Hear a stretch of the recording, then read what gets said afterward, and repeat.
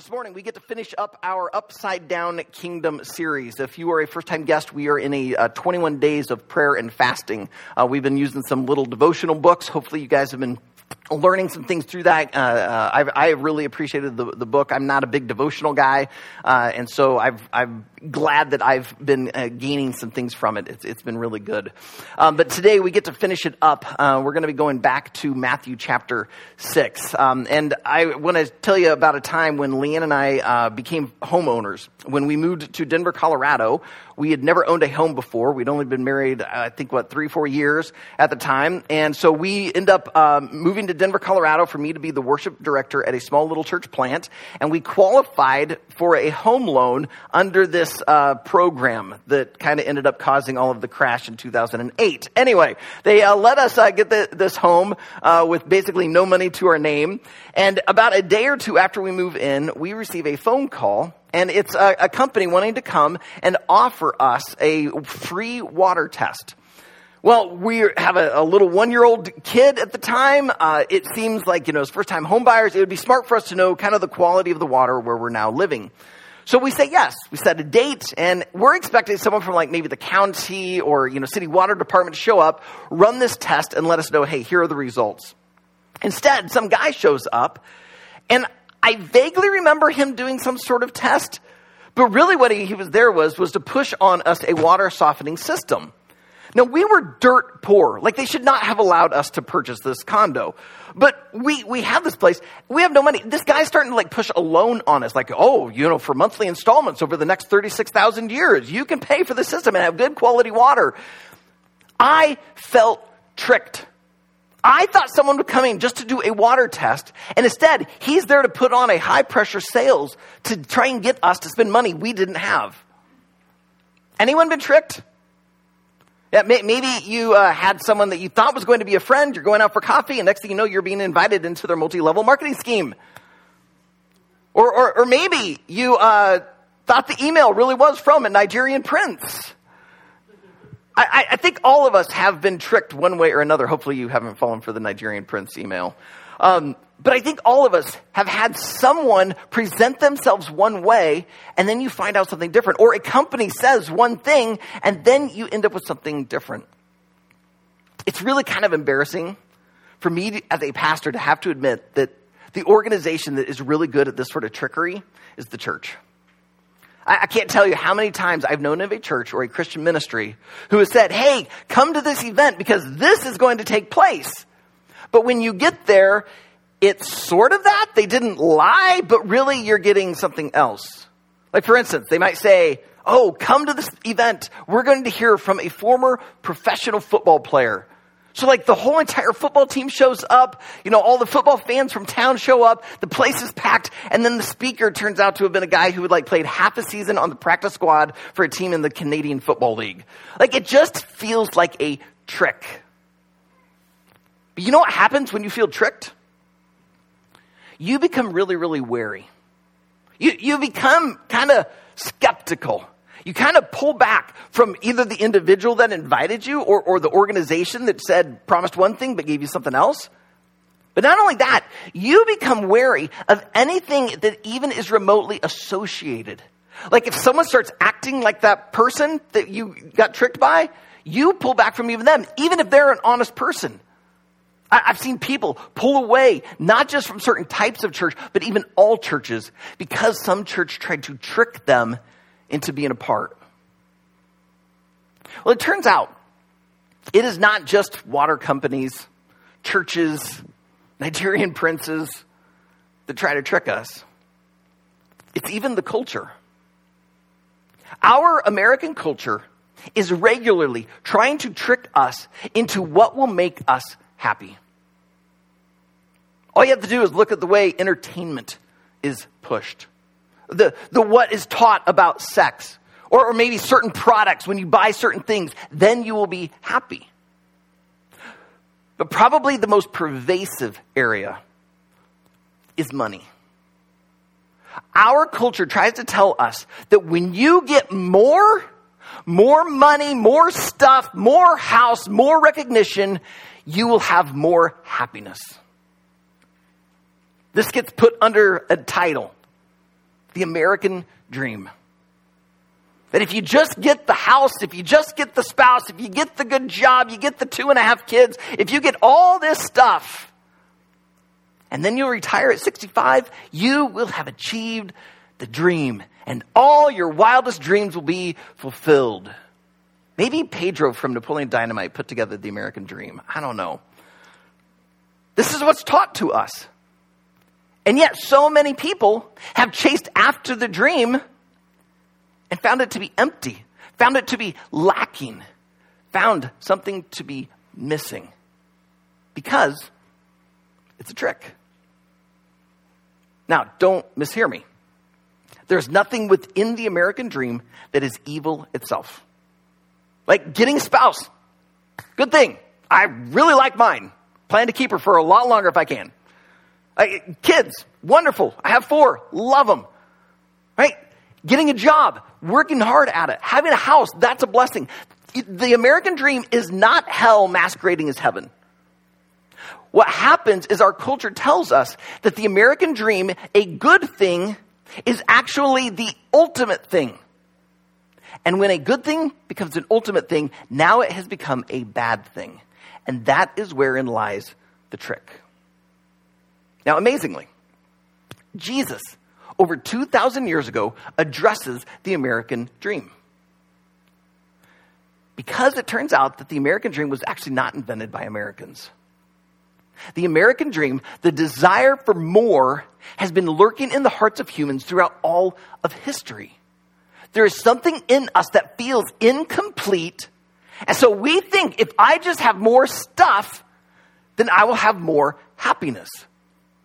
And today we're going to hear Jesus confront it head on and teach us that more is not more, that in the upside down kingdom, less is more. That when you value the things of earth a little less, you create space for a little more of God. And it's in Him, I believe, you will find your greatest joy in this life as well as the next.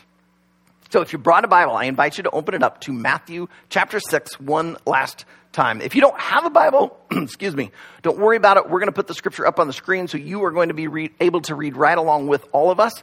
If you have a Bible on your phone, totally feel free to pull that out. We are fine with digital Bibles. If you're online, you can use that Bible tab just over there on the right side, and you can navigate to Matthew chapter 6 as well. As we get ready to read verses 19 through 23 today, let me pray.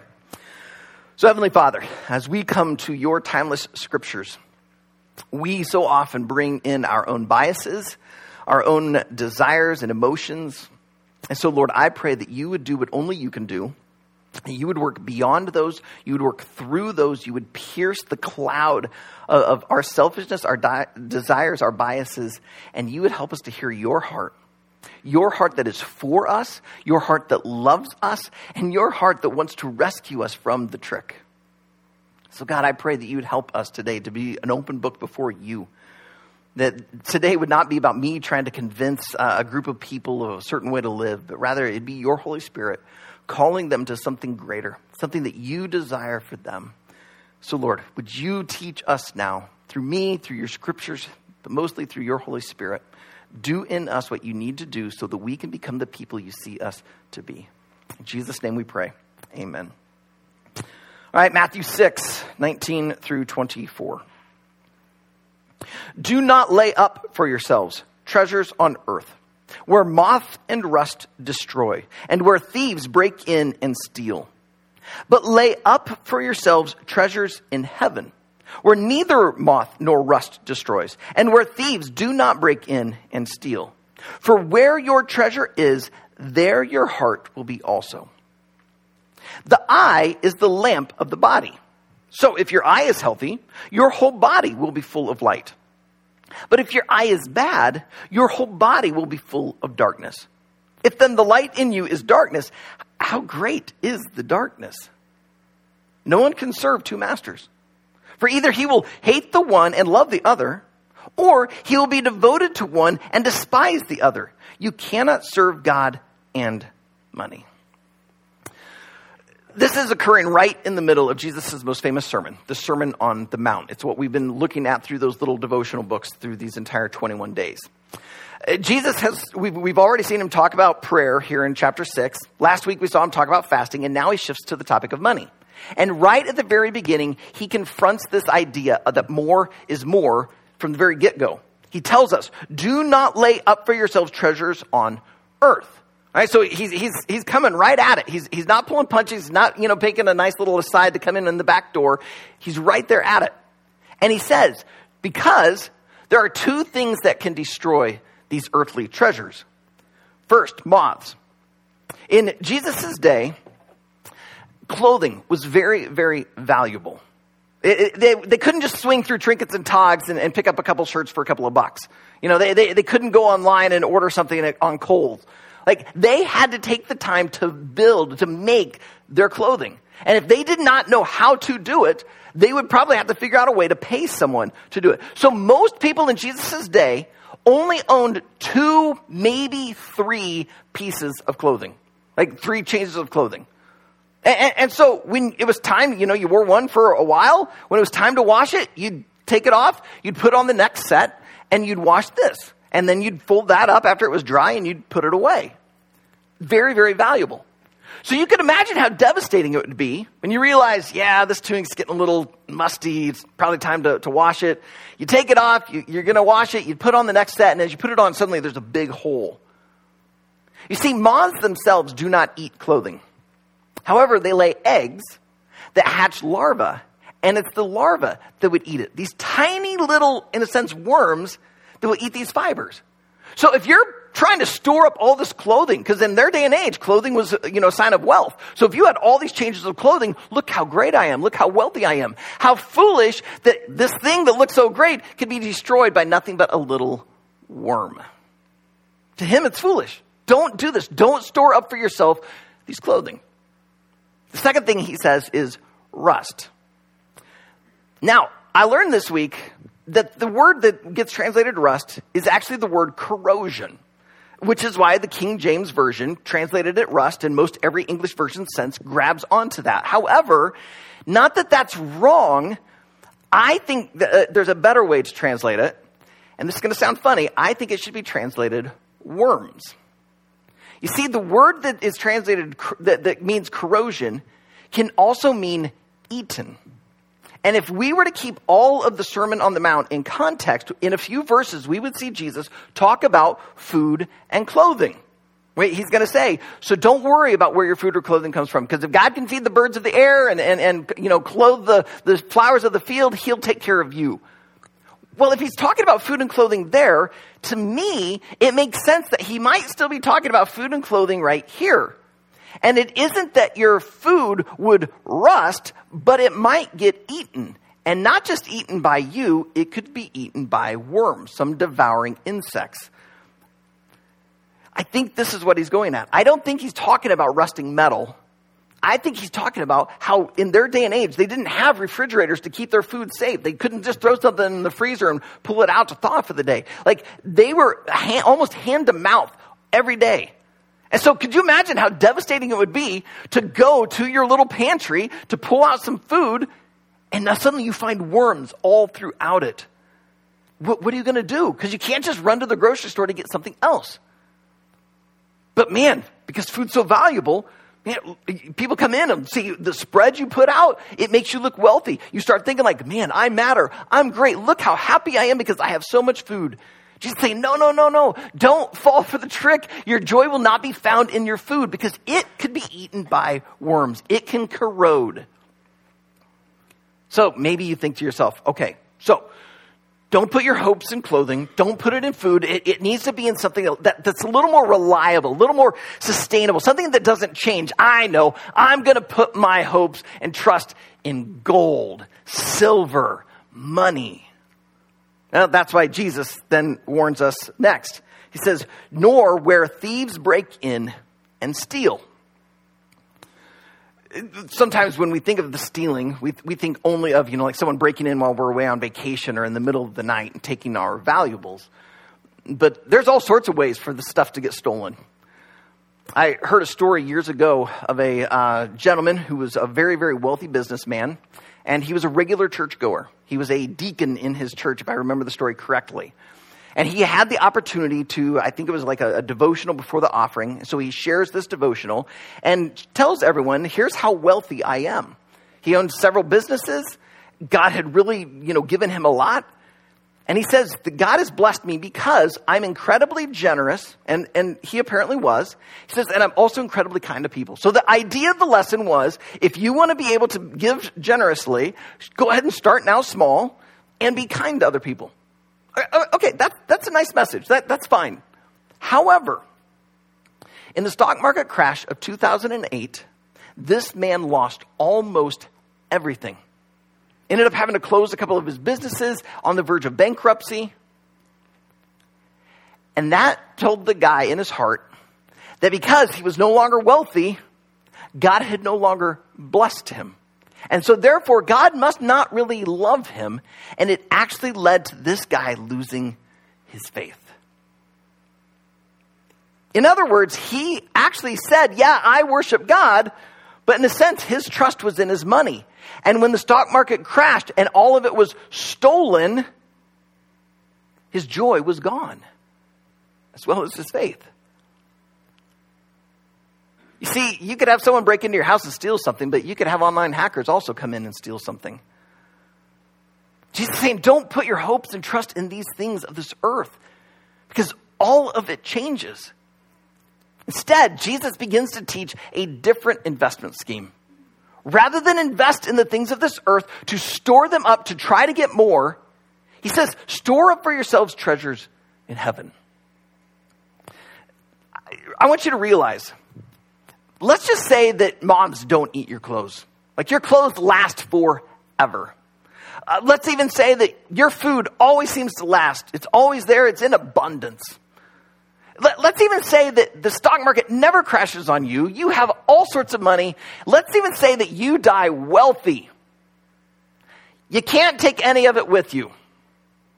As day 14 in our devotional said, the writer quoted his pastor, says, you'll never see a hearse pulling a U-Haul.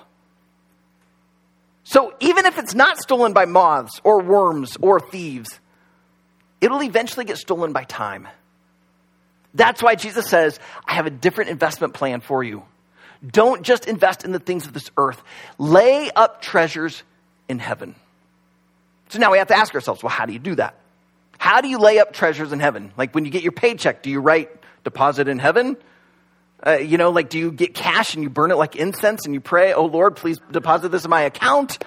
Do you have to figure out some way to build a portal and throw your stuff through? Like, God, I hear there's, streets of gold in heaven. So here's a car I'm going to need later. So, keep this in storage for me. Well, first of all, it's foolish to think that anything we have of this earth would be of value there. I think I've told this joke before, so forgive me if this is a repeat for you. But there is a joke about a wealthy man who has a very close relationship with God. And one night God appears to him and says, you're going to pass away in 24 hours. And I'm telling you so that you can get all of your affairs in order. And because the guy has a close relationship with God, he says, Lord, thank you so much for basically the heads up. But I have one request. God's like, man, I love you. What do you want? He says, would you let me bring one thing with me? God's like, no, that's not the deal. He goes, Lord, please, after all these years of me serving you, all that you've given me, would you please just let me bring one thing? God says, you know what? Sure, I'll let you bring one suitcase. So all day long, as the guy's getting his affairs in order, he's trying to think, what could I bring? And then he has an idea. I'm not going to bring something to heaven that's just for me. I'm going to actually bring something for God. I'm going to give him one last thing in an act of worship. So what can I do? What can I give? And then it dawns on him, I'm going to give God the most precious thing. I'm going to give him gold. So he packs this suitcase full of gold bars, closes it up, and that night as he's asleep, he passes away and he wakes up and he's standing in front of the gates of heaven with a heavy suitcase in his right hand. And as all these jokes always go, there's St. Peter at the gates, welcomes him, and then sees the bag and goes, whoa, dude, no, you can't bring that. And the wealthy man says, oh no, you don't understand. God and I worked out a deal. He said I could. And Peter goes over to the book of life and finds a little asterisk next to the guy's name. And sure enough, there's a note. He allowed one carry-on. So Peter's curious, like, well, what'd you bring? He goes, man, I brought one last thing to give to God, like to worship him.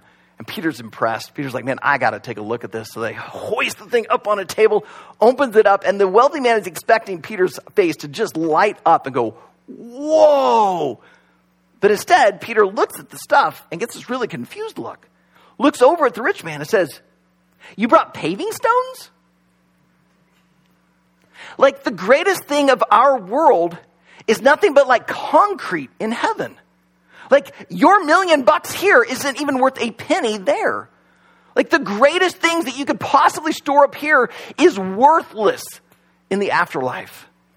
So Jesus is not saying we got to figure out a way to transfer it from this life to the next. He's clearly talking about something else. So again, we have to ask ourselves, what does it mean to lay up treasures in heaven? I think the rest of the passage gives us the clues to what Christ means. Join me at verse 22. The eye is the lamp of the body. So if your eye is healthy, your whole body will be full of light. But if your eye is bad, your whole body will be full of darkness. If then the light in you is darkness, how great is the darkness? Now, I don't know about you, but to me this feels like a really strange pivot. Jesus goes from talking about treasure on earth and in heaven to suddenly talking about eyes and light. And it almost sounds like Jesus quite doesn't understand how human biology works. Because we all know that light does not go into the eye and fill the whole entire body. You know, it hits the back of the retina and, the little, optic nerves. Clearly, I'm not a biology major. Take it back to the brain. Hey, okay, reminder. Jesus is God the Son. He was there in the beginning when he created humans. He knows how the human body works. He designed it. So clearly something else is going on. Well, just as Jesus' parables sound like a story on the surface in one way, but there's this deeper meaning, same here. On the surface, this just sounds like eyes and light. Underneath, there's a far deeper meaning. Is Jaquetta trying to give me for those of you online, Jaquetta's pacifier just came rolling up to me. It might be a clue for me to stop talking. Sorry, Jaquetta, I'm going to keep going. Where were we? Sorry.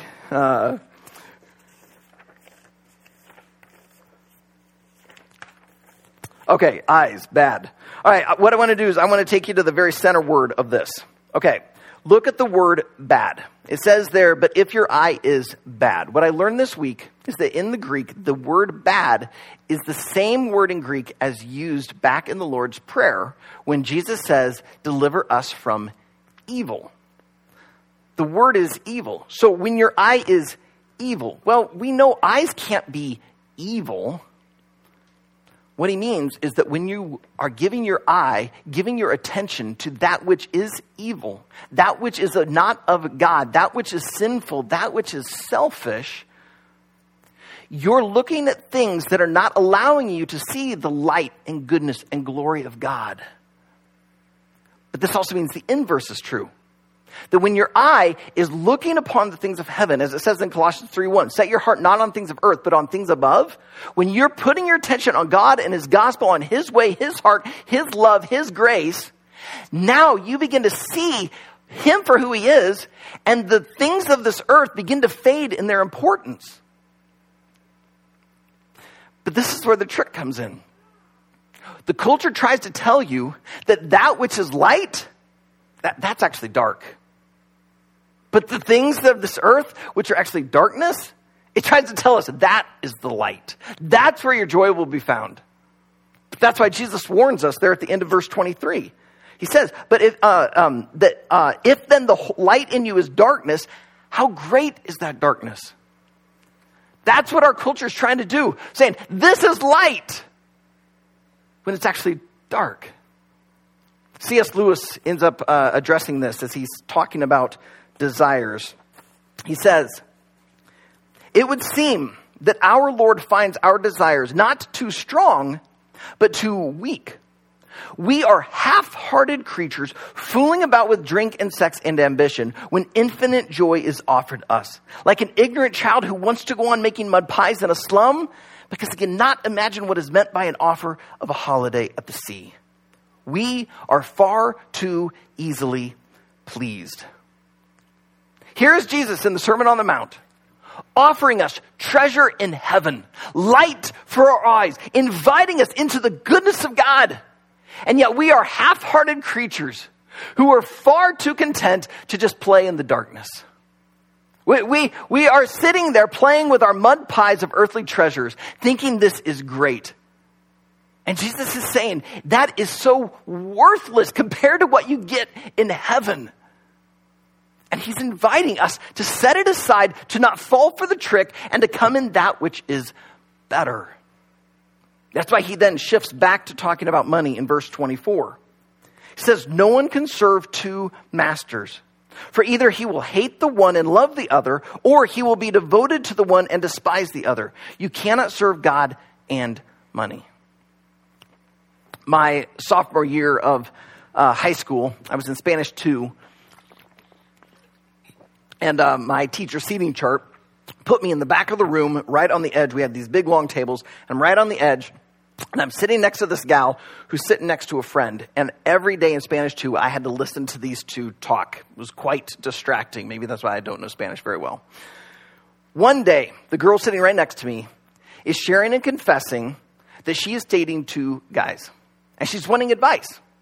Because she actually cares and loves both of these guys. She doesn't want to break up with either of them. But she's afraid that if either of them were to find out that she's dating both of them, they might break up with her, or what she fears even more is that they would get into a fight, and she fears what would happen in that case. And so she's wanting advice on what to do, because she's coming to the realization she cannot keep dating two guys simultaneously, ongoing forever. Some people are like my Spanish classmate. They try to both date God and money. Or more likely, they try to both serve God and money. And Jesus is saying, you can't. You can try, but eventually something's going to give. Something's going to break. You're going to gravitate to one or the other. And because we live in a culture that is constantly telling us more is more, get more, go for it, oftentimes that's where we end up finding ourselves gravitate toward. Because remember what Jesus said just prior.